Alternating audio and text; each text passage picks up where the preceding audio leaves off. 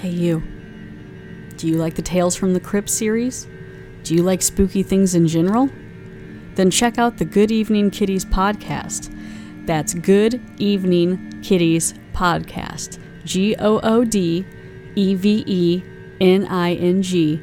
KIDDIES podcast. Each week, I'll review a new episode from the TV series The Tales from the Crypt.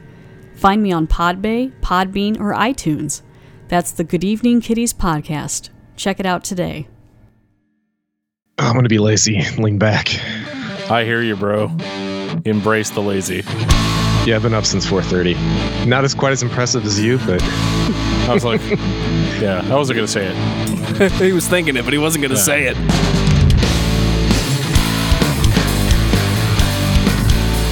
So, Dan, what'd you get from Taco Bell? 5-layer burrito and a cheesy roll-up. And if you got a 5-layer burrito and a cheesy roll-up from Taco Bell, then you are ready for this episode of Discography Discussion. I am Joe. That is Dan. That is Jeff. And that is Melissa. Hi. Hi, Melissa. Hi. Hey, Melissa, what's up? Not too much. I'm here to promote my podcast. Sweet. That you heard at the beginning of the episode. You mean you're not here to talk about Poison the Well? I'm not sure how much I can contribute, but I'm fun, and I'm a musician. I'm a drummer. So. There you go. Well, all right, you're going to have to hang out and just, crack a bunch of jokes with us. I know Jeff is very talented at cracking jokes, especially over Skype. Oh, Yeah, he yeah. is. That's because Joe can't, turn around and hit me with something. Yeah. It's great. Now, here's the real question. So if I that's do fair censor warning, you Melissa. over Skype, do I have to then make the audio beep sound as though it's coming over Skype as well? Possibly. Or you could just, not beat me. That works, too. But I want to beat you, Jeff. Beep. Beep, beep, Richie. Oh, I thought there was beating involved on this one. Oh, no, that's why I'm on Skype, so you can't. Cool. So who are we talking about this week, Dan? Poison the well. Poison the Well. As in somebody poisoned the water hole. Somebody's in my poisoned the water hole. Yeah, Poison the Well. One of my favorite bands, definitely in my top 10. Really, that high? Yeah, dude, I really like Poison the Well. They were formative for me as a, whatever you want to call, screaming singer person. They were... Kind of like a hardcore / punk kind of... Yeah, a little bit of that hardcore, a little bit of emo type of stuff, but not if you look at when these records released, it was kind of done at a time where that wasn't lame. Yeah, they were definitely a product of the year that they were released. A lot of the bands in 2009, 2010, all the way even through 2014, it was still, let's sound like Hope's Fall. Let's sound like He Is Legend. Let's sound like, all those bands. And it just kind of blended together. I definitely got a Hope's Fall vibe off them early, but then, they got a little atmospheric later, which I will definitely be entering Jeffrey's atmosphere when the time is right. Oh, I think I might pull a fast one on you there, because, yeah. Didn't care for the later records, huh? No, I did not. I had a feeling. I'm a little impartial, but we'll get to that when we get to that. Tonight, though, I would like to focus on our guest for the time being.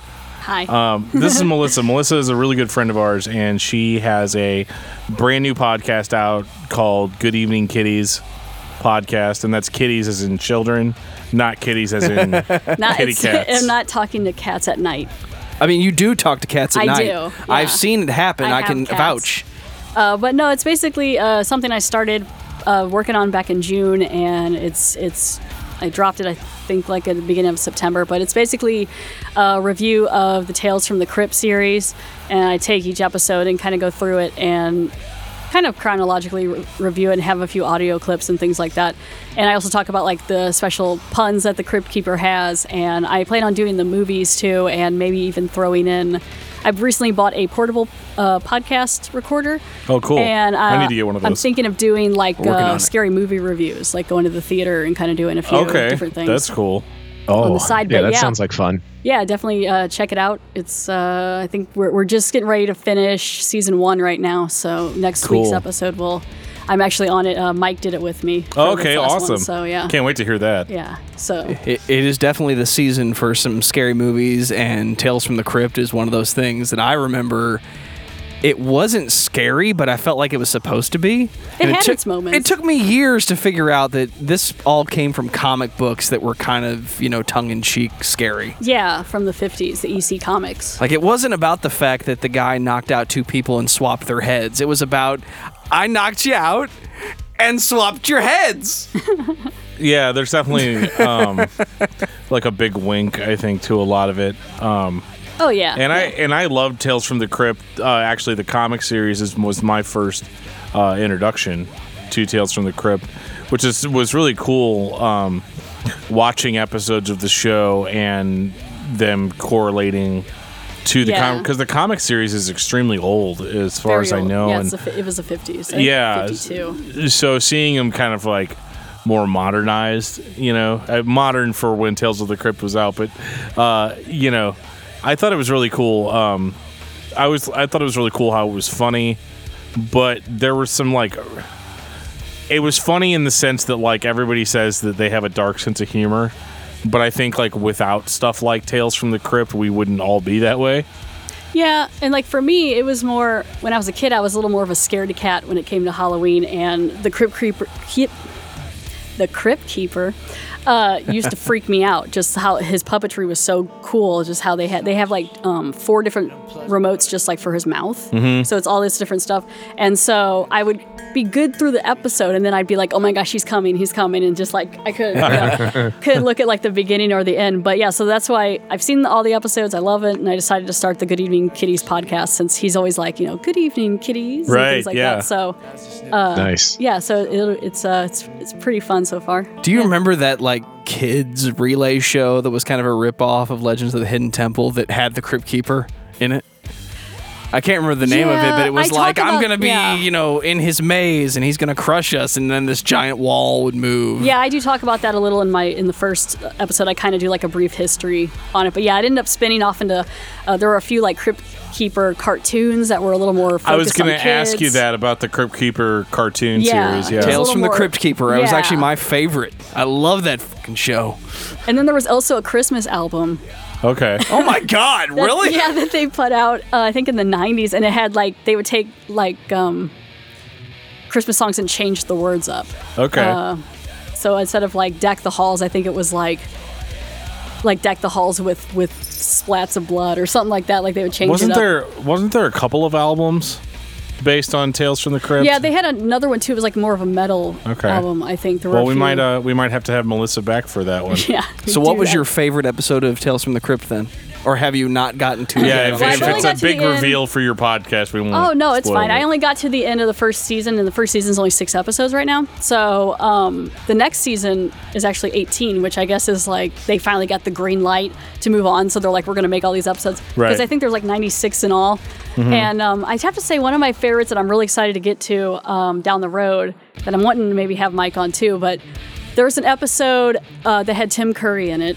Okay. And he plays 3 different characters. Mm-hmm. And it's very grotesque. And he basically plays the parents, who are very old, and they like to take different salesmen, invite them into their homes, and kill them if they don't agree to marry their very grotesque, humpback, ugly daughter, also played by Tim Curry. And amazing. It's very, yeah. It's yeah. And Ed Begley Jr. plays one of the salesmen who's supposed to fall in love with her. And yeah, so it gets pretty crazy. Yeah, it's been a while, but I do remember that episode. I loved Tales from the Crypt. I liked anything when I was a teenager, especially that had horror with a bit of comedy. So I was a huge Evil Dead 2 and Army of Darkness fan, and then Tales from the Crypt and all that kind of stuff. And me and my friends, we used to eat it up, and we would just have marathons, because we had 2 of our buddies that had HBO, and one of them had the massive C-band satellites, the ones that are 16 feet in diameter, that you actually rotate. I don't know if you guys are I think old enough to remember. Old enough to- school Yeah. satellite C-band, the giant dish in the front yard that went I remember working for DirecTV and pulling up to somebody's house to do a new install, and then be like, "No, I already got a dish," and they'll walk me back and like, there's like It was one of vines and those. shit growing all over Can you it. use this disc or Yeah. dish? It should be good. Yeah, yeah, sure, know buddy. what's- Just go sit on your couch and wait for the TV to come on. Well, you know what's funny is that you can still get C-band and KA and KU Yeah, band stuff, so you can get it direct from the feed Yep. still, which is actually outside of the, like, if you go into like Central America, that's kind of a big thing because they're able to get U.S. stations down there. With the only difference is now I think it's like a 22-inch dish that's required. You don't need that massive eyesore. right. This has been the introduction to Jeff's course on C-band dish. You can find all entries in this at discussmetal.com along with his 7.1 audio courses. Yeah, say You make can sure check it to all make sure out. to email Jeff at Discuss Metal to get that shit. Yeah, and the other fun thing about the show too, especially when you're a youth, in middle school or so, it was on HBO, so it was a little more risque. They were able to, one of the first episodes I did was in like a strip club, and so I mean, they were able to put a lot more into the show without restrictions. Yeah, I remember that, and I remember if I could stay up a little bit later and my parents were asleep, I could go straight from Tales of the Crypt to Dream On, and that Nice.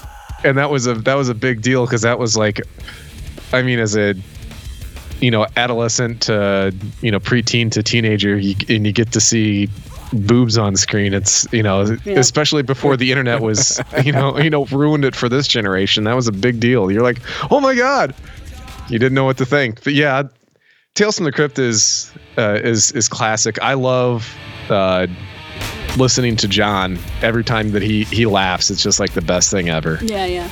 It's one of the great sound bites of all generations. You just have to No go back kidding. and it's like, yeah, that sound, the Crypt Keeper just letting loose. Can you throw that in, Joe? Oh, that'd be fantastic. I guess that towel was a little too hot. Still, I think it's a good look for you. Once it's grown out, I'm sure you'll love it. You mean like that? Oh yeah, that was awesome. That was awesome, dude. I'll tell you what, though, you have inspired me. I'm going to go, after we record this episode, I'm going to go watch my favorite episode, which is What's Cooking, which has Meatloaf in it. Oh yeah, I remember that one. Yeah. And I actually saw Tales from the Crypt. The first time I saw it, it was when Fox was rebroadcasting it at like primetime. Had no idea it was edited to get rid of, Yeah. the cable smut. All the stuff on HBO. But it was still good. But anyway, that's Tales from the Crypt. Everybody needs to go listen to Tales from the... Sorry. Everybody needs to go watch Tales from the Crypt.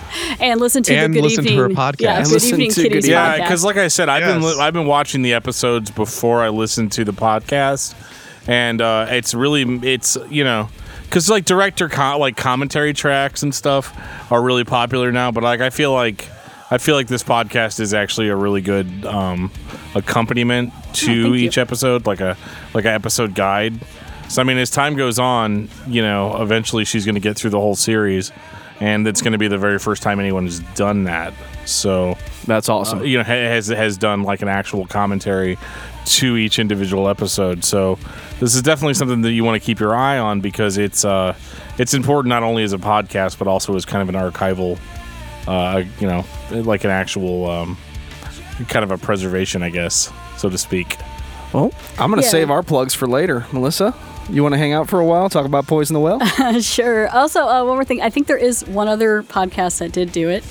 Oh, really? They finished a few years ago. My because bad. No, it's fine. I took a look just in case. Okay. But I listened to some of their episodes, and it's definitely not as chronological, and it's more A little all over the place. like, yeah, there's a bunch of people, and they kind of talk all over it. I mean, it's fine, but it's just like more audio so clips. more and- like us. We're just all over. We're just all over the damn place. But yeah, mine's definitely more like chronological and gets into, I don't know, a little more involved in it. But yeah. Cool. So, yeah, I guess I'll hang out a little bit. I Yeah. don't know what I can Cool. Good Evening Kitties podcast. Yeah. It's definitely worth your time. Check it out. check it out. And where can they find that podcast, Melissa? They can find it on Podbean and iTunes. Okay, cool. Do you have a website, or is it just straight on? I do have just on Podbean. Yeah. Okay. Yeah. So, Jeff, tell me all Yes, about sir. Poison the Well. Oh, you're gonna put me on the spot. This is Dan's in the top 10 favorite bands, and you're gonna make me give a I like history? to shake things up every now and then. Dan's under a lot of stress right now. Okay. Yeah, I don't have the intimate knowledge that Dan does. I think it's been pretty well established on where most of my music comes from, and it's a little weirder than Switzerland. Yes, dude. You better believe it, man. Yeah. The Swiss. I actually, Side-breeding Cloverfield, man. I love those actually have two. listened to some Swiss metal. Don't make me name anybody because I can't pronounce any of their names. It's okay. But Just say Avatar. Just say yeah, Avatar I have over checked and out over. some Swiss metal. So I'm gonna go ahead and just sidestep this, so that Jeff doesn't have to feel uncomfortable. Poison the Well is one of the early incarnations of what we would call metalcore now. Hey, Dan. Yo, what's up, bro? Thanks for the save, bud. Hey, no problem. I got you, buddy. So Poison the Well, hard, like, I guess back when I first started listening to him, I would have called him a hardcore band. But I think that really a lot of what we hear in metalcore now, you can hear a little bit of in Poison the Well. This was like a 1998. What was like kind of their formative time, like 97, 98 was like their formative years. And so these guys were playing metalcore, when really metalcore wasn't really a thing. Because like typically when we say metalcore, what are we thinking? We're thinking like Killswitch Engage, In Flames. In Flames. This is melodic death metal.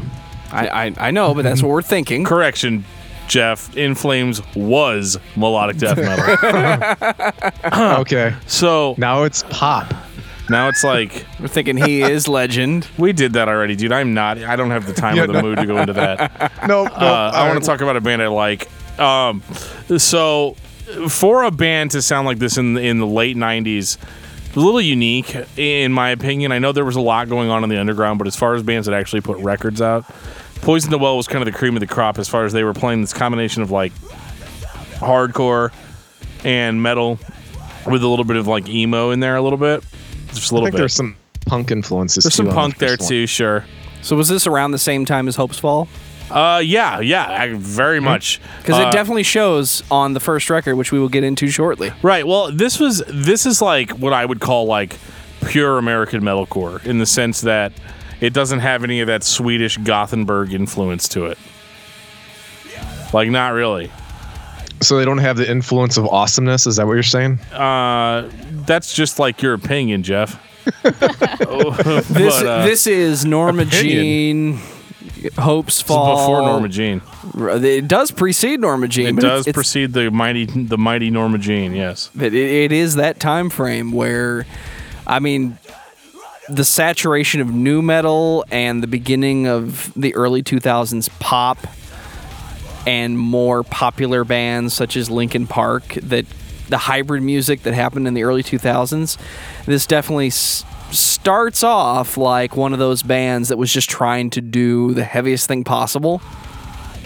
And to quote Dan at a particular band practice, let's just do the heaviest thing possible and then stop. Because this band does it a lot. Yeah, there's a lot of start-stop. So when Poison the Well started, they actually had two singers. Because if you listen to, and if you go on like Spotify or Apple Music or whatever you kids use these days, you can actually hear a demo album called Distance Makes the Heart Grow Fonder. And I actually found this to be more extreme. See, I didn't have that stuff. Obviously back in like 99 or whatever, that was something that was released later on a different label. Unless you were down in Florida, I think that was probably the only way you could get it. Right, you could probably get it. Wasn't it like a 7-inch release or something like that? It was a 10-inch. Yeah. Oh, it was a 10? Okay. Yeah. And it's a shame too that I discovered it so many years later because the material on it's really fucking good. I guess what you're getting with Poison the Well is you're getting passionate, screamed hardcore.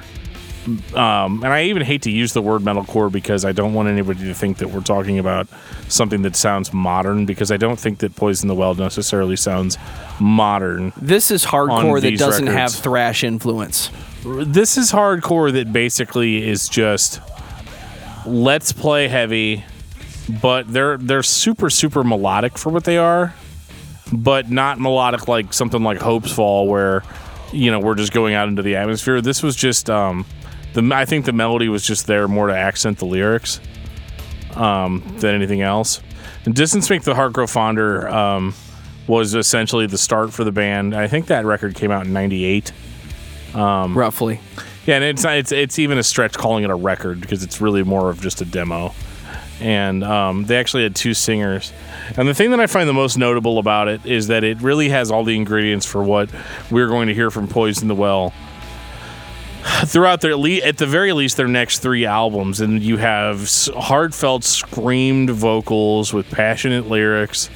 You have a lot of melodic guitar work with breakdowns thrown in there just to keep everybody interested. And there's also vocally, there was a lot of spoken word sections. That's the point in the song where my wife says, "Why is he talking? Why isn't he just screaming?" And they do a lot of that. And literally all of those ingredients are present on Distance Makes the Heart Grow Fonder. And it's actually a different lead vocalist than would be on their debut, The Opposite of December. Before we get into The Opposite of December, I'm going to take this time to say thank you to everyone that is listening to this podcast. Thank you for listening and for subscribing. If you are not a subscriber, you can find everything Discography Discussion at discussmetal.com. We are on Google Play. We are on iTunes. We are on Stitcher. We are on TuneIn Radio. So if you have an Amazon Echo product, you can say to it, "Alexa, play the latest episode of Discography Discussion," and she will. We're also on Facebook and on Twitter at Discuss Metal. Be sure to like, favorite, and subscribe. It really helps us out. It lets us know you're listening. And Jeff is going to tell us all about 5-star reviews. We love 5-star reviews, but truthfully, we dislike reviews. The more you review us, the more notoriety we get. Even if it means you think we suck, we're okay with that. If you think we suck, tell us why we suck so we can try to get better. Yeah. And we'll definitely read it on the show. Yeah, we will. And we don't mind, people telling us we suck. I mean, we were all nerds in school, so we've had plenty of people tell us that we're terrible. So Yeah, how else can you improve? we'll take it. Constructive criticism preferred. Constructive criticism? Yeah, I know. Maybe I had a few too many. Between this Elysian space dust and high brew coffee, I'm having a good day. Oh, I've been having Schlafly coffee stout because I Dan got is it. jealous. Oh, he mixed it. Got the alcohol and the coffee. Woohoo! Yep, they were 80 cents a bottle, so I couldn't pass that up. It's pretty awesome. Yeah, it is. The Opposite of December, 1999. All hail the triggered bass drum. Melissa, am I right? Hell yeah. Okay, so yeah, maybe. Okay. Way to just, throw that out there. It's the first thing I heard, honestly. Yes, the bass drums are triggered. It was a thing that happened at some point and still kind of happens sometimes in metal. If it sounds good, then it's not a big deal. But I have heard some albums where it's like it's just click, click, click, click, click, click, like real. That's all you hear. It's pretty obvious. But on like this record, stands out compared to like the guitar and everything. It just. But I'm not here to talk about that because I'm not a piece of shit musician. So He's a piece of shit I'm vocalist. a piece of shit singer, and so as long as those vocals sound good, I'm good. Would you say that Poison the Well was like an influence on how you scream? Huge, yeah. Yeah. Poison the Well, Hope's Fall, Zao again because it deserves 2 entries. Okay then. Yeah, definitely a huge influence on me as a screamer. What I liked about Poison the Well is that actually a lot of the bands that were out at that time were more of a rasp scream. That was the big thing in metalcore for a while, was the vocal that sounded like this versus just a guy screaming, and I love that. And when I first started screaming, that's what I wanted to do. Was I wanted to have that raspy serpentine type of vocal. But Poison the Well kind of really brought me into the fold as far as like This was like really guttural, passionate screaming with lyrics that I agreed with, and I think they were just for what I guess it all really just boils down to personal preference, but there was just something about the way Poison the Well screamed that just resonated with me. More so than the raspy vocal. I thought maybe it was a little bit better at conveying emotion. Yeah, he's believable. Yeah, at least for me. No, I completely agree. Their early stuff I think is fantastic. It really is. And this record, the one opposite of December, it's a quick burn. It's a quick cigarette on a lunch break. It's 30 minutes in and out, but you're gonna feel better whenever you're done listening to it. Lyrics are extremely sappy, a little more emo. Hey, if you read the lyrics without hearing the band, you'd be pretty surprised, I think, when you heard the band. I don't know. The vocals sound pretty pained in some of it. So I mean, are the lyrics a little more emotional in the sense of pain? Yeah, that is. It's of course it's like, I'm 15 and my girlfriend, my girlfriend decided she wanted to be girlfriend of someone else. Hey, at 15, that's pain. It is, and you can really hear that. Yeah. Yeah, I remember punching my locker over girls in 15. Yeah. How does that Weezer song go? My girlfriend wants to be another girlfriend's girlfriend. I forget. Yeah. So might be my version. It's one of those things where this band really, really hits how I was feeling at the time this came out. This was, this is 1999.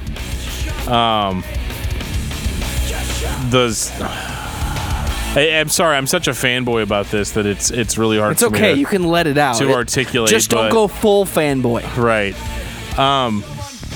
This was, like anybody that's ever heard me sing or play or whatever, and thought that I was cool original. I'm not, man. Like you can find all of it on this record. Well, literally all of it. The spoken word vocals, the screams, everything. There's just something just really awesome about screaming over melodic, heavy riffs, and this record has that in spades. The only thing I think it's a little harder for me to get into as an adult, because a lot of the lyrics deal with just like relational problems. And they were problems that I was definitely having and could relate to back then. Wasn't that the symptom of early hardcore, though? It was all about relationships. Yeah, dude. So I got to ask you, Dan. Yeah, what's up, bro? Does that mean you like to emulate Jeff? What do you mean? Well, Jeff, that's the lead singer. Yeah. So I don't know. I'm just having a little fun since I'm a Jeff and he's a Jeff. And no, I know what you're trying to do. I'm just making it It's safe to say for you. that Dan is heavily influenced by Jeff and Yes. Dan. Yeah. Yeah, my two favorite singers are Jeff and Dan. That's funny. I never even thought about that before. But Does it change you as a person? no, it doesn't. It should. I'm just a carbon copy of what I consume. So, so now I know how I got the gig. right. It's a very punk mentality to be upfront with your lyrics. There's nothing pop sensible about it. So where punk was play fast and be dysfunctional and be in your face and offensive, this is be loud, be heavy, be in your face, and not really be offensive, at least as far as Poison the Well goes. I know other hardcore bands subscribe to that, but they're very much, this is how I'm feeling. Here's what I like about stuff like Poison the Well and Hope's Fall and stuff in that same vein, is that this was heavy music that wasn't being made by tough guys. This isn't like Pantera, you better walk on homeboy, oh no way punk, This isn't Limp Bizkit. It's not like I'm Keep gonna break rolling. your fucking face tonight. It's not it's not like that. This is a real person that you can identify with, but because you like heavy tunes, you get that too. And that's bands like this are the reason why I'm just not a big fan of like tough guy music. And You didn't ever want to break someone's face. right. No, I have definitely wanted to break someone's face before, but But he was feeling it all on the inside but I'm when feeling he did it. Yeah. But I can but I can he give didn't you want the to break reasons somebody's why. face because Phil told him he needed to break somebody's face. Exactly. Yeah, I really like these guys because prior to Poison the Well coming out, I had a real strong emo background. I mean, Go ahead and tell me about your favorites from the 90s, Jeff. yeah, I know. Well, I won't, other than Sunny Day Real Estate. I 'cause was everybody waiting knows for it. that. I got to put that on every damn episode. But yeah, this was like, Diary turned up to 11 for me. So I loved these guys early on. I thought they were fantastic. And this is an easy episode to do because I know Dan and I both dig these guys. So their early stuff is just something that everybody needs to check out. Yeah, I really like the song Nerdy a lot. It's one of the standout songs for me. And again, there's nothing tough about it. It's like, why do your eyes paralyze me? Like, it's such a oh man, I love her, but she doesn't even know I exist. And it's like if this came out in 2000, if this record had come out 6 years later, it would be considered generic and trite. But in the context of when it was released, it sounded completely legitimate and completely understandable. I definitely love me some My Mirror No Longer Reflects. Dude, that song, when he stops screaming and just stops, he's like, smash me to the ground 1,000 times as before, but I can't rationalize anymore. Oh my God, that song kicks my ass. It's the definition of a super fan who steps in with lyrics when you're talking about a song. And I almost had a Jeff moment where I was going to tell you about the atmosphere and the feel of the song, but Dan has overwhelmed me with his lyrical amazingness. You can do that now. Oh no, it's all about the lyrics now because. Well, yeah, dude, I want to wish for wings that work. There's a pause, where it's track 2.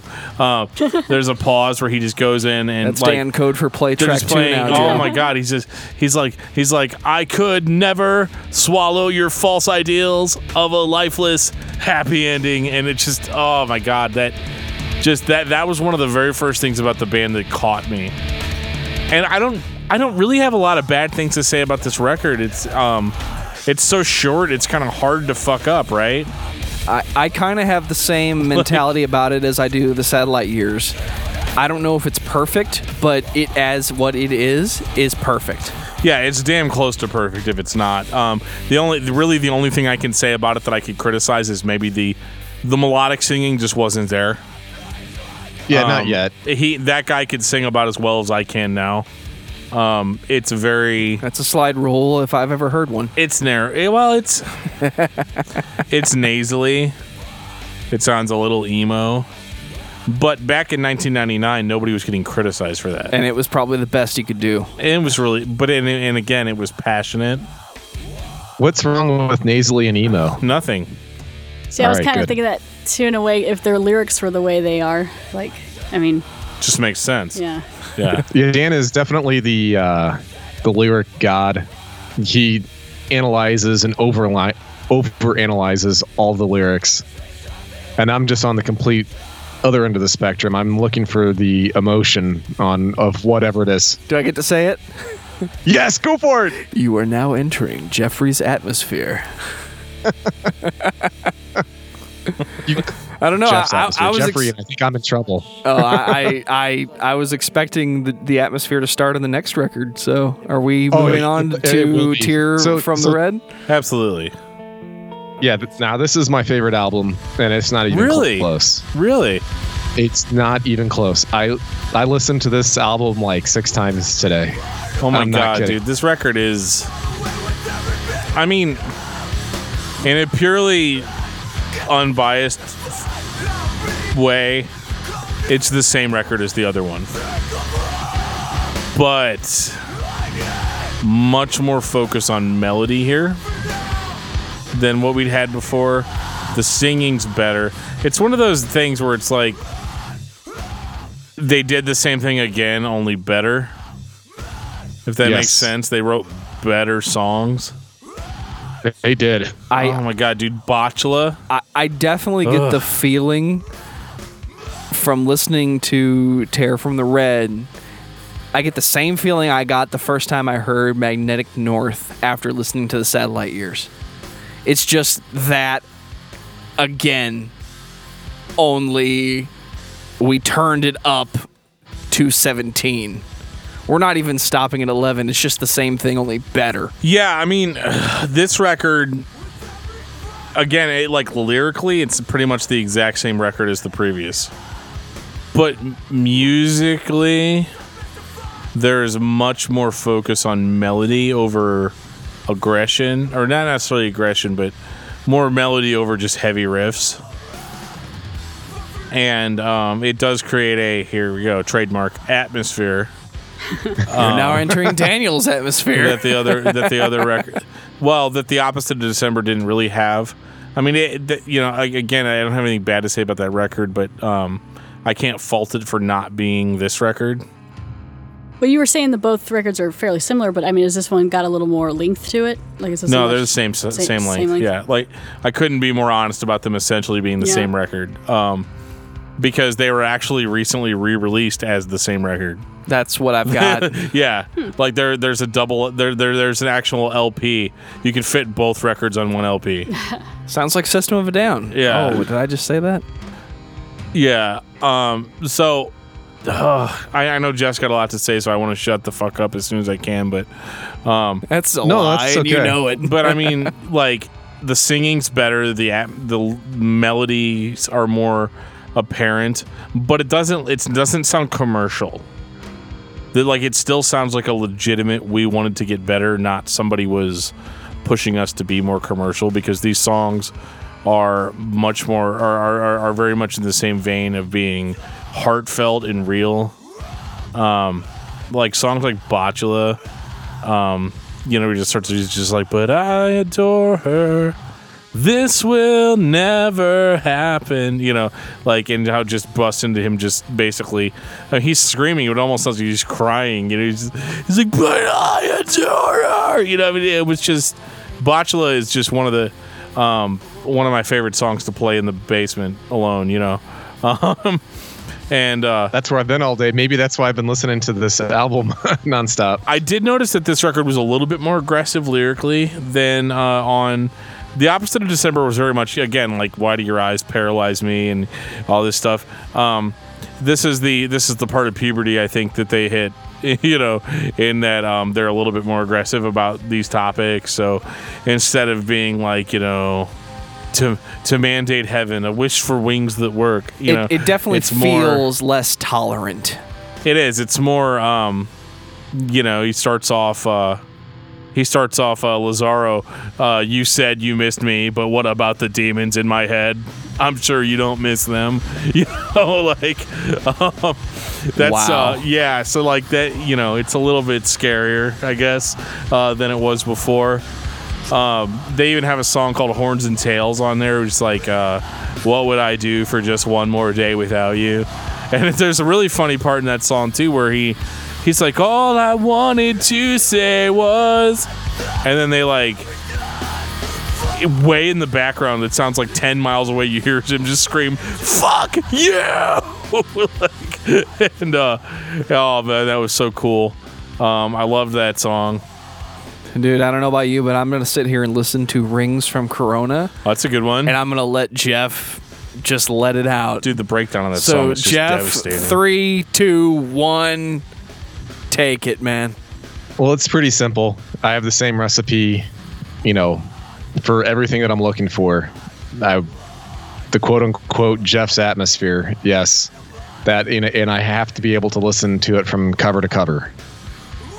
And this album completely encompasses it, and the fact that it's only a half hour makes it easier to go back and re-listen to it back to back. So, because we go from Swallow the Sun, where we have like 3-hour albums, and now we have 30-minute albums. Yeah, dude, that's good music is. Okay, yeah, but good music is good music. I mean, if you like it, you like it, and that's what I always tell everybody. I'm like, listen for yourself. Don't listen for anybody else. And if you enjoy it,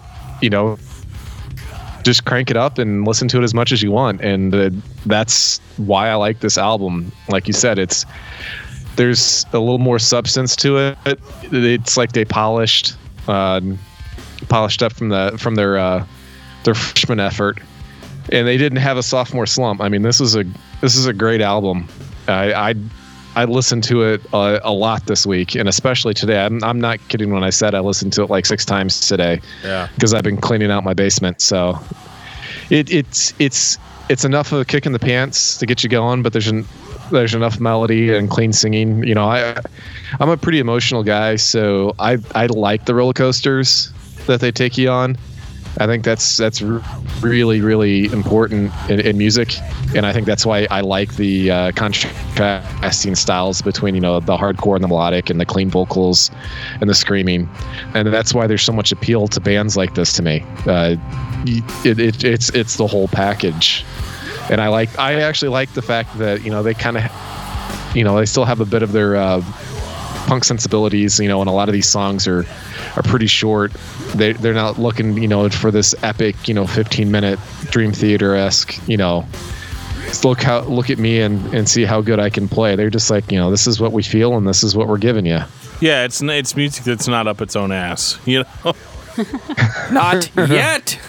Well, the shorter albums can be kind of nice too, because if you got a half hour, you can kind of have an experience. Mm-hmm. You know, you listen from track 1 to the end, and just everything flows. I kind of think song order is important in a lot of ways. If they can make one where it just flows real well. Yeah, and that's something I was going to bring up too, is that this record flows better than the opposite of December. And I'm always like, I hold that first record in such high regard that anytime I'm saying something positive about the next record, I feel like I'm saying that wasn't there on the first record wasn't as good. But the first because record, it wasn't. The first record was a collection of hardcore songs. You know what I mean? And the second record was a collection of hardcore songs with an actual map. You know? And the placement of songs in Tear from the Red was just phenomenal. They did a really great job. I have always been the track listing guy. Not that I change records, but whenever I'm creating music, I've always said the order is important. And our good buddy Brandon Kellum has pointed out many times, as far as the way they make records, rather than give you 60 minutes and half of it is good, let's just give you the half that's good. Get in, get out, and that's it. Right. And this is definitely, we're not going to hang out for 2 hours and play a bunch of songs that are mediocre. We're going to give you our best 30 minutes, and we're going to get off the stage. Right. And that started, I mean, it's a punk mentality that started many years ago, but it kind of resurged. It kind of resurfaced in the late 90s and found its way into the mid to late 2000s. And even today, the bands have really latched onto that. And it's not about the crap. It's not about, look at me and how good I can play. It's, look at how awesome we are. Yeah, I mean, as much as I love technical music, I also like a music that I feel like is honest. And Boys in the Well has that in spades. Even on their later releases that don't necessarily sound like this. So I think it's time for You Come Before You. Yeah, I was going to say, before we start that record, can I take a beer break real quick? I mean, if you absolutely insist, you go right ahead. All right, sounds good, man. So, Dan, you're going to be kind of sort of proud of me. Okay. I got on the bike. It still might have training wheels on it. Okay. But I'm having a dry hopped APA. Hell yeah, dude. Yeah. Okay, before we get going here, you guys want to hear a fun bathroom story? Hell yeah, let's do yeah. it. Yeah. So Joe has a bidet. This is going on the show, by the way. That's fine. I don't care. Joe has a bidet, and I've never used one of those. Thought I'd try it out for like a second. I've never had an enema before, but I feel like it's something like that. And damn. I think it scared me because I got up and was going to leave, and I realized I didn't pee. You Come Before You. All right, so side story. Good album. Side story here.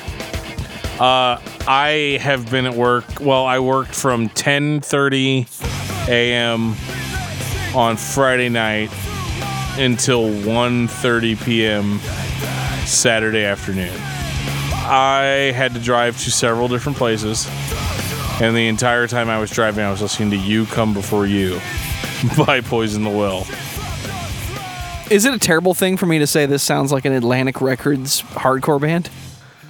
I don't think so. Because that's who released this record. I don't think this is any different, honestly. No, it's not. Maybe just a little more polished. But back to Dan's side story. This is what I got in the middle of the... Well, it was about 10 o'clock. 9:30 to be exact. I'm having the worst day of my fucking life today. And I'm like, oh my God. Somebody died.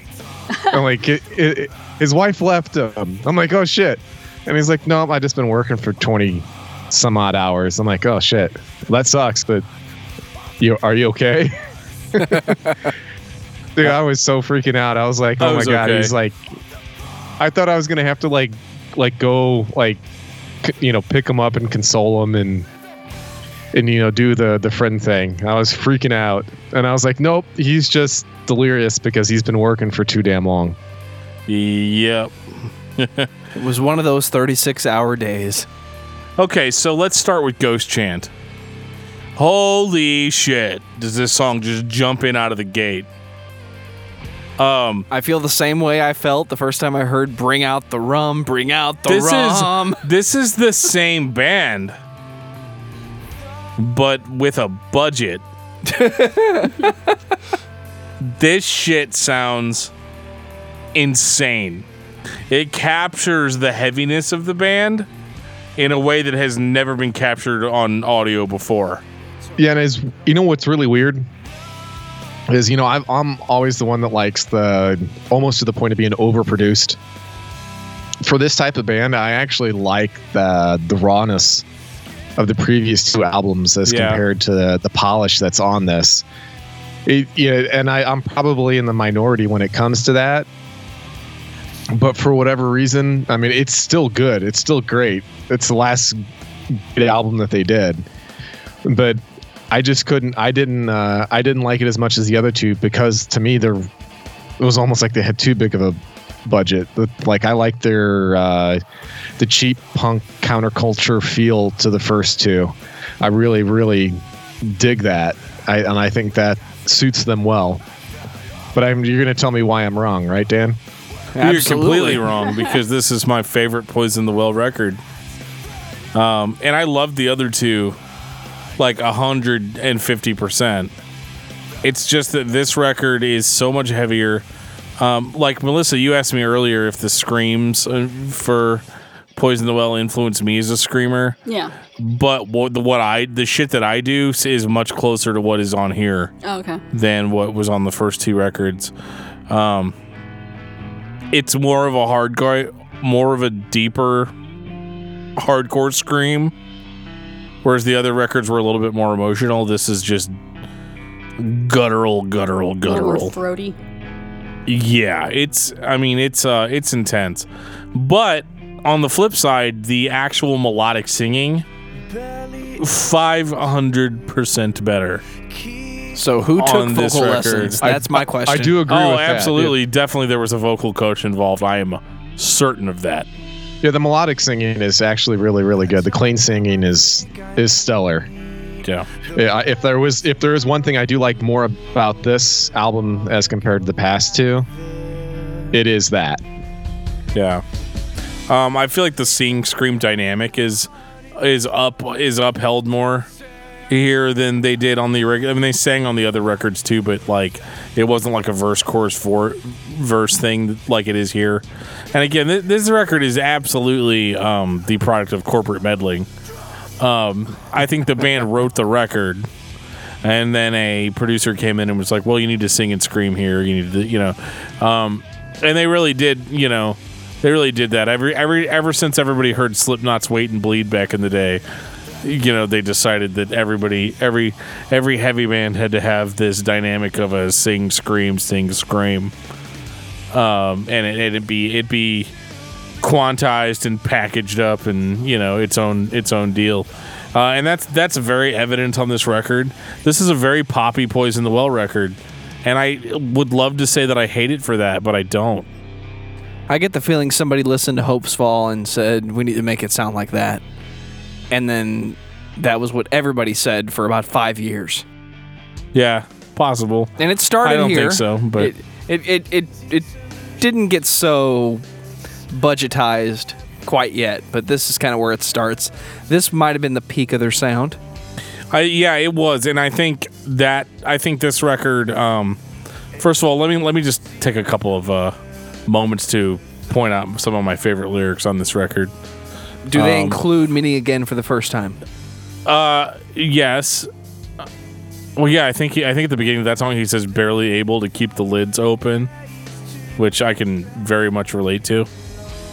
Especially right now. Right. You got 2 more after this, so we'll get through it. Oh, dude. The first song, he's like, how many times do I have to throw the switch to warn you about jumping in the back of the cars? The second song, he's like, stare across from you. Why are we even here? There is no way to make up for these 20 years. Like, these songs are still very emotional, but they're a little bit more mature than what we'd had on the previous records, where record 1 was My Girlfriend is so great, but she's not really my girlfriend. I really want her to be. The second record was, I hate that bitch. And then the third record is like, these are actual like real world people problems I'm having. There's a song about reuniting with a loved one, or trying to reconcile with a loved one, and there aren't a whole lot of like love songs. Like, a lot of the lyrics talk about depression. On one song at the end, he just screams, "I just want to be fucking happy." Meaning again for the first time, his happiness is not having to. Then he's like, lying on the floor dead alone. Like, I don't know, man. Like, this record is just full of maybe shit that like I'm going through more as an adult now. But there's nothing, gentlemen, that can top the beauty of the closing track, Crystal Lake. Now, it's October. Which is my... I mean, yesterday was Friday the 13th. Which is, of all time, my favorite Poison the Well song. And why is that? Oh my God. The lyrics are fucking on point. Overheard your conversation tonight, and I'm not satisfied. Sitting here, I realize I always think I'm right. So now it's over for all of you. And as it goes, you definitely get the impression that he is killing people and throwing them into a lake. In the final breakdown, he's like, stare at me now, on your way down. Stare at me now, on your way down. This is my pissed off song. This is my go-to song anytime I need to wake up. So needless to say, I have been listening to this song a lot in the past 28 hours. Okay? This song is amazing. The guitar work is amazing. The pace of the song is amazing. There is literally no clean singing on this song at all, which is fantastic. Now we really know why Dan likes it. No, I love the clean singing with Poison the Well. This song doesn't have it.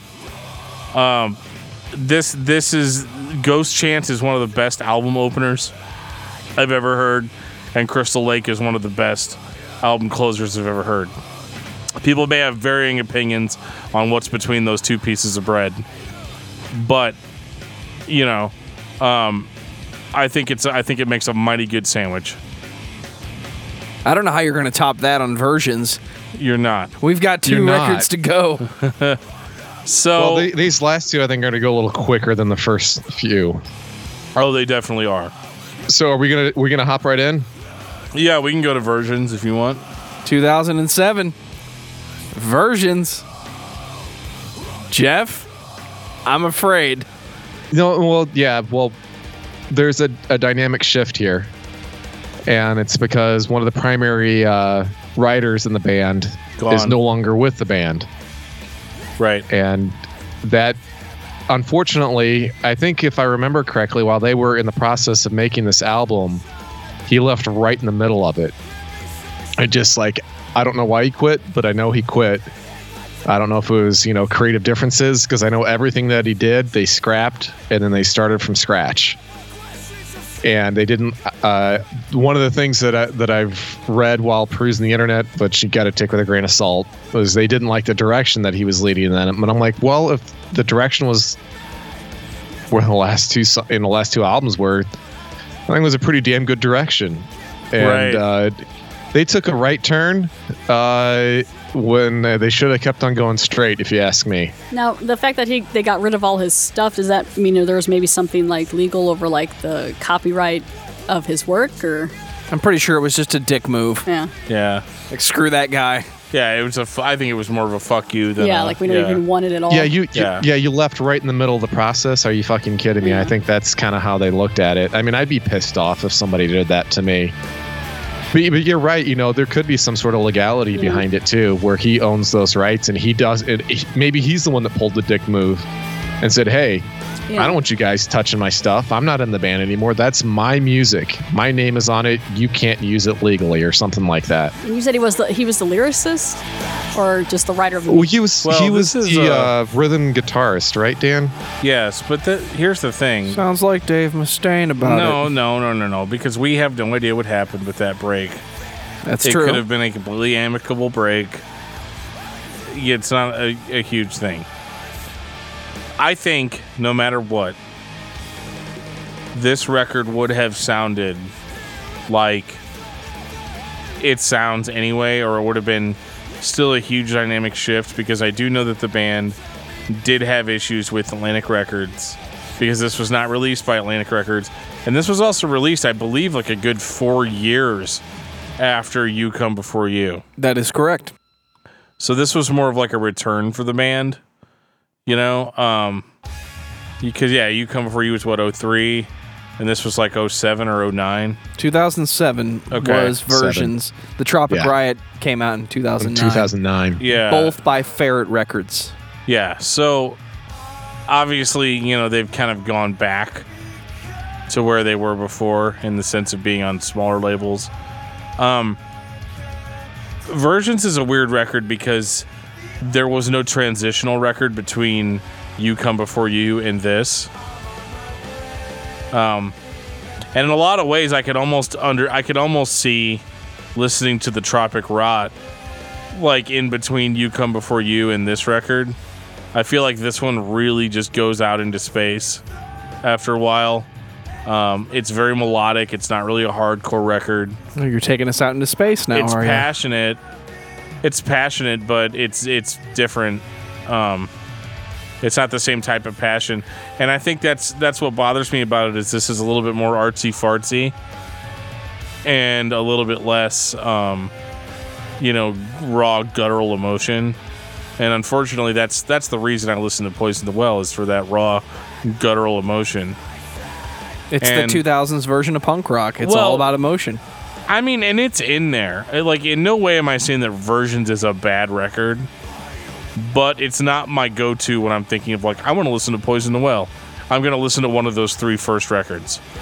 Yeah, hands down. I'd say Yeah. this is, at best, in my opinion, this is an average entry. It's definitely my least favorite of their 5. I'm with you on that. It is definitely my Yeah, least favorite. I agree. I've said it multiple times. I don't mind people taking, a complete, 90-degree turn and going off in a different direction of what we thought they were going to do, as long as they do it well, as long as they can pull it off. And that's just not the case here. I mean, we've mentioned it, we've beaten that dead horse called Contortionist to death. They totally change styles, and it's fan-fucking-tastic. Mm-hmm. But this is not. This is just, It's not bad, but I also don't think it's good. It sounds like You Come Before You was a glass of water, and Versions is like that glass of water poured out all over the kitchen floor. So you're saying the that versions is look at this puddle of water I made. the elements are all there that were on You Come Before You, but it's done in a much more spread out way. I guess that's what I'm trying to say. There's not enough meat there. Right. It's not I agree. It's not enjoyable because when that water was in the glass, it was in a more compressed, consumable form. And it's not as much on this record. And I still do like versions, but I don't love it. Do you have any standout tracks on it, Dan? Not really, man. I don't either. I tried, and then I just couldn't do it on this one. Yeah, I mean, I'll throw. I know that sounds bad, but I'll throw a couple onto the playlist. But yeah, for the most part, I'm kind of I'm a little indifferent on it. So that was quick. Next record? The Tropic Rot. Yeah, the Tropic Rot. I thought this one was a little bit more of a return to form. I would agree, but it's just not. You're not completely back. You know, after there was such a right turn, I was actually kind of hoping that they would actually stick to their guns and find a way to make it work instead of trying to go back, to going back to the well, so to speak. I wish that wasn't the case. Whenever you do try something different, that's okay. Try to work through it, try to figure it out, and you have a new sound. Just don't go back to the old because the new one just didn't work that for the one album. Right. Well, it's okay. I don't necessarily think that the Tropic Rot sounds like Poison the Well. At least they don't sound like the Poison the Well that I'm into. Right. I do like definitely- Exist Underground though. It definitely does sound like Poison the Well. It sounds like the same Poison the Well that put out Versions, but it's like a better version of the Versions band. Yeah, it's kind of a tweener. I think it's merging the two. And it almost sounds like I said earlier that like this record should have come before Versions. Well, that's why I say that. I think it's like you said, it still has versions, but it's got stuff from the previous 3 albums on it as well. Right. I like that name, Tropic Rot. Is that one of the songs on the album, or is that something they came up with themselves? No, Yeah, I don't think there's any songs on the title album. track. Okay. That is Yeah. a clever name. Yeah, and it's great. There's an elephant on the CD. Nice. Yeah, I love it. Yeah, I listened to the Tropic Rot a lot when it came out. Sparks It Will Rain, Cinema. I like Antarctica Inside Me is one of my favorite. That sounds painful. It definitely sounds cold. The cold but, inside me. Yeah. Yeah, no, it definitely sounds cold. But no, I don't know, man. The Tropic Rot's a really good record. It's really solid. I just don't love it like I love the first 3.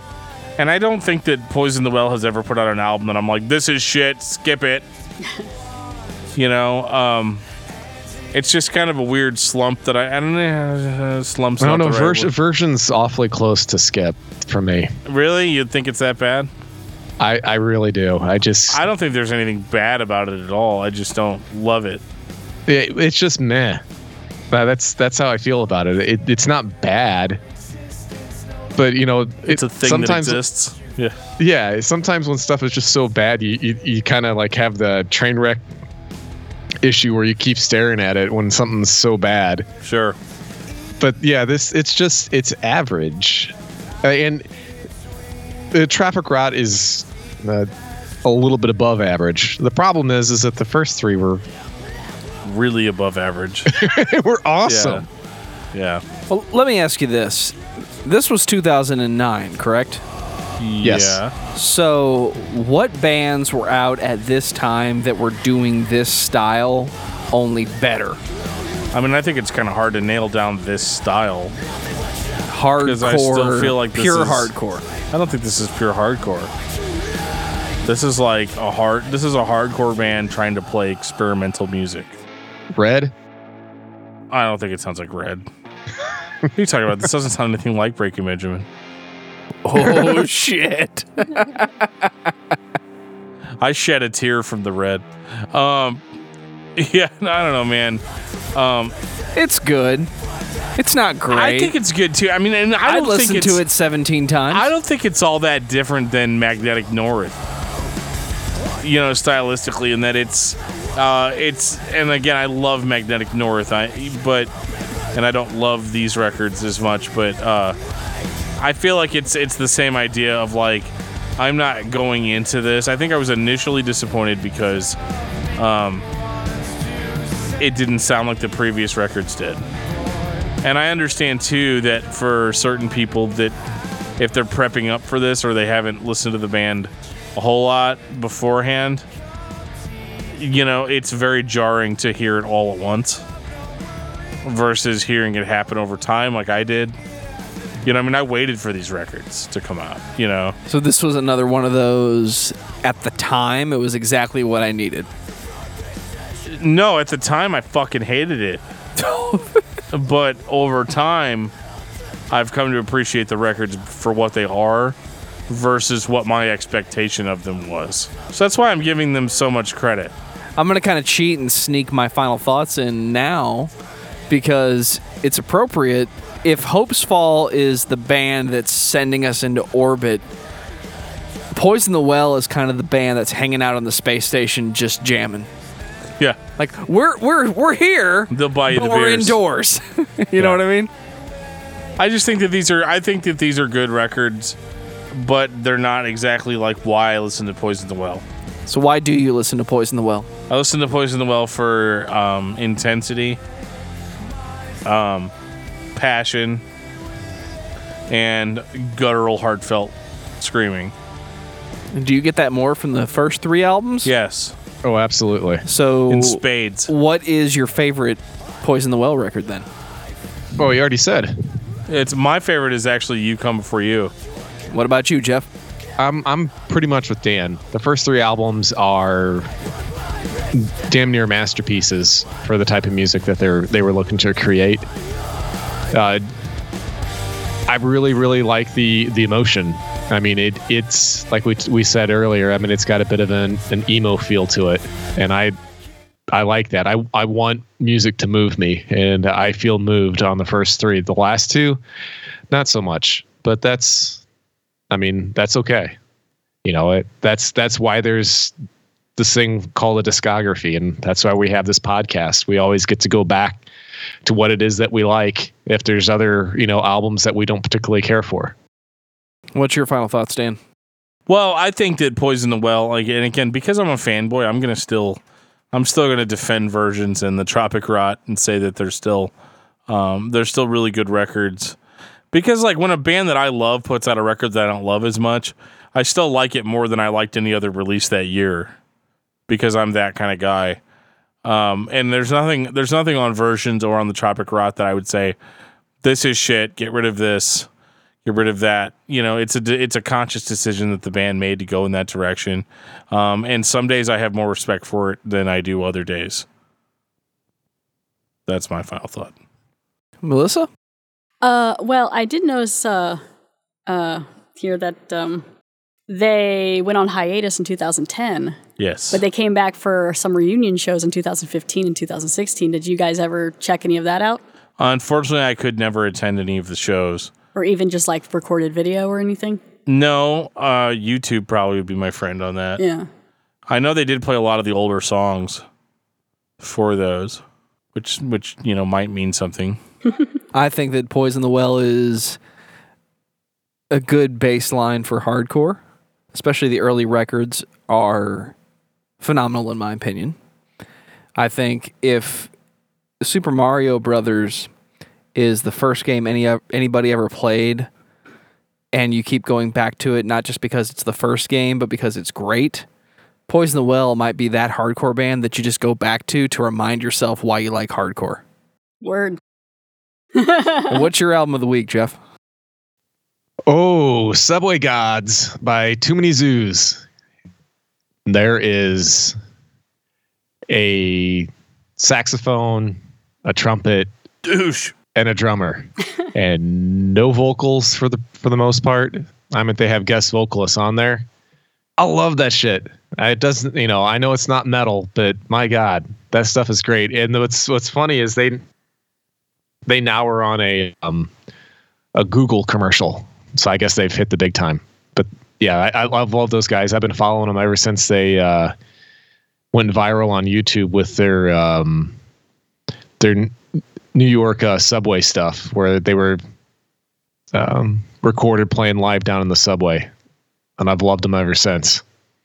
Well, since one of my favorite drum friends is in the room, I'm going to say Overcome by All That Remains.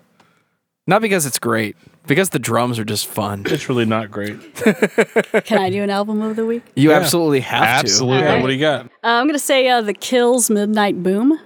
It's a duo of like a guy who does a lot of the guitar and vocals, and then they kind of have some programmed drums and things like that. But the singer is a female. She went on to be in Dead Weather, which is one of Jack White's side projects. to. I love me Okay, some cool. Dead Weather. So, yeah, Yeah. it's pretty fun. Whatever happened to Meg, seriously? I think she's okay now, but I know she had some like mental problems when they were on tour. Don't a little we bit, all? some stress and things like that. But I think she's okay now. Dan, what about At least I you? hope so. Well, I've been listening to If the Flames Don't Kill Us, We Will by A Jealousy Issue. And here's the thing about that. Do you remember how Poison the Well had a different singer on Distance Makes the Heart Grow Fonder? I do. Well, this other band is his band. And everybody needs to go check that out. Yeah, I think so. Well, I think Dan has had enough. Melissa, you need to come back more often. Oh, okay. Now that you're an established, guest, Sure. the door is always open. All right. So we're going to be giving you Well- a full rundown of the bands that we listen to. Yeah, let me know. Let me know some of the future bands. Maybe I'll come back if it's one that strikes my cool. fancy. Yeah. Or you can pick one out yourself. I don't know. I got to stick with the metal, right? So, Well, yeah, you're going to have to get it by Yeah. me. But, yeah. and there's so many genres of metal. So I guess I have a lot of options. We should talk about that sometime. Oh, Yes. no, we All should the not. genres of No. metal. A 19-hour podcast brought to you by Discuss Metal. Yeah. Every time I do, if with anyone, unfortunately, you find out a new genre that you had no idea existed. Yeah. Like, I think you just made that one up. The asshole genre. And on that note, this has been episode 34 of Discography Discussion. Thank you for listening. You can like us on Facebook and follow us on Twitter at Discuss Metal. Subscribe to our podcast everywhere you listen to podcasts, including Google Play, iTunes, and Stitcher. Visit DiscussMetal.com for all things discography discussion. And please send questions and comments to danandjoeshow@gmail.com. If you are not a patron, you can become one at patreon.com/DiscussMetal. We have some sweet perks. Give me your money! Good Evening Kitties can be found at goodeveningpod.podbean.com. That's right. We'll see you guys next week. Deuces.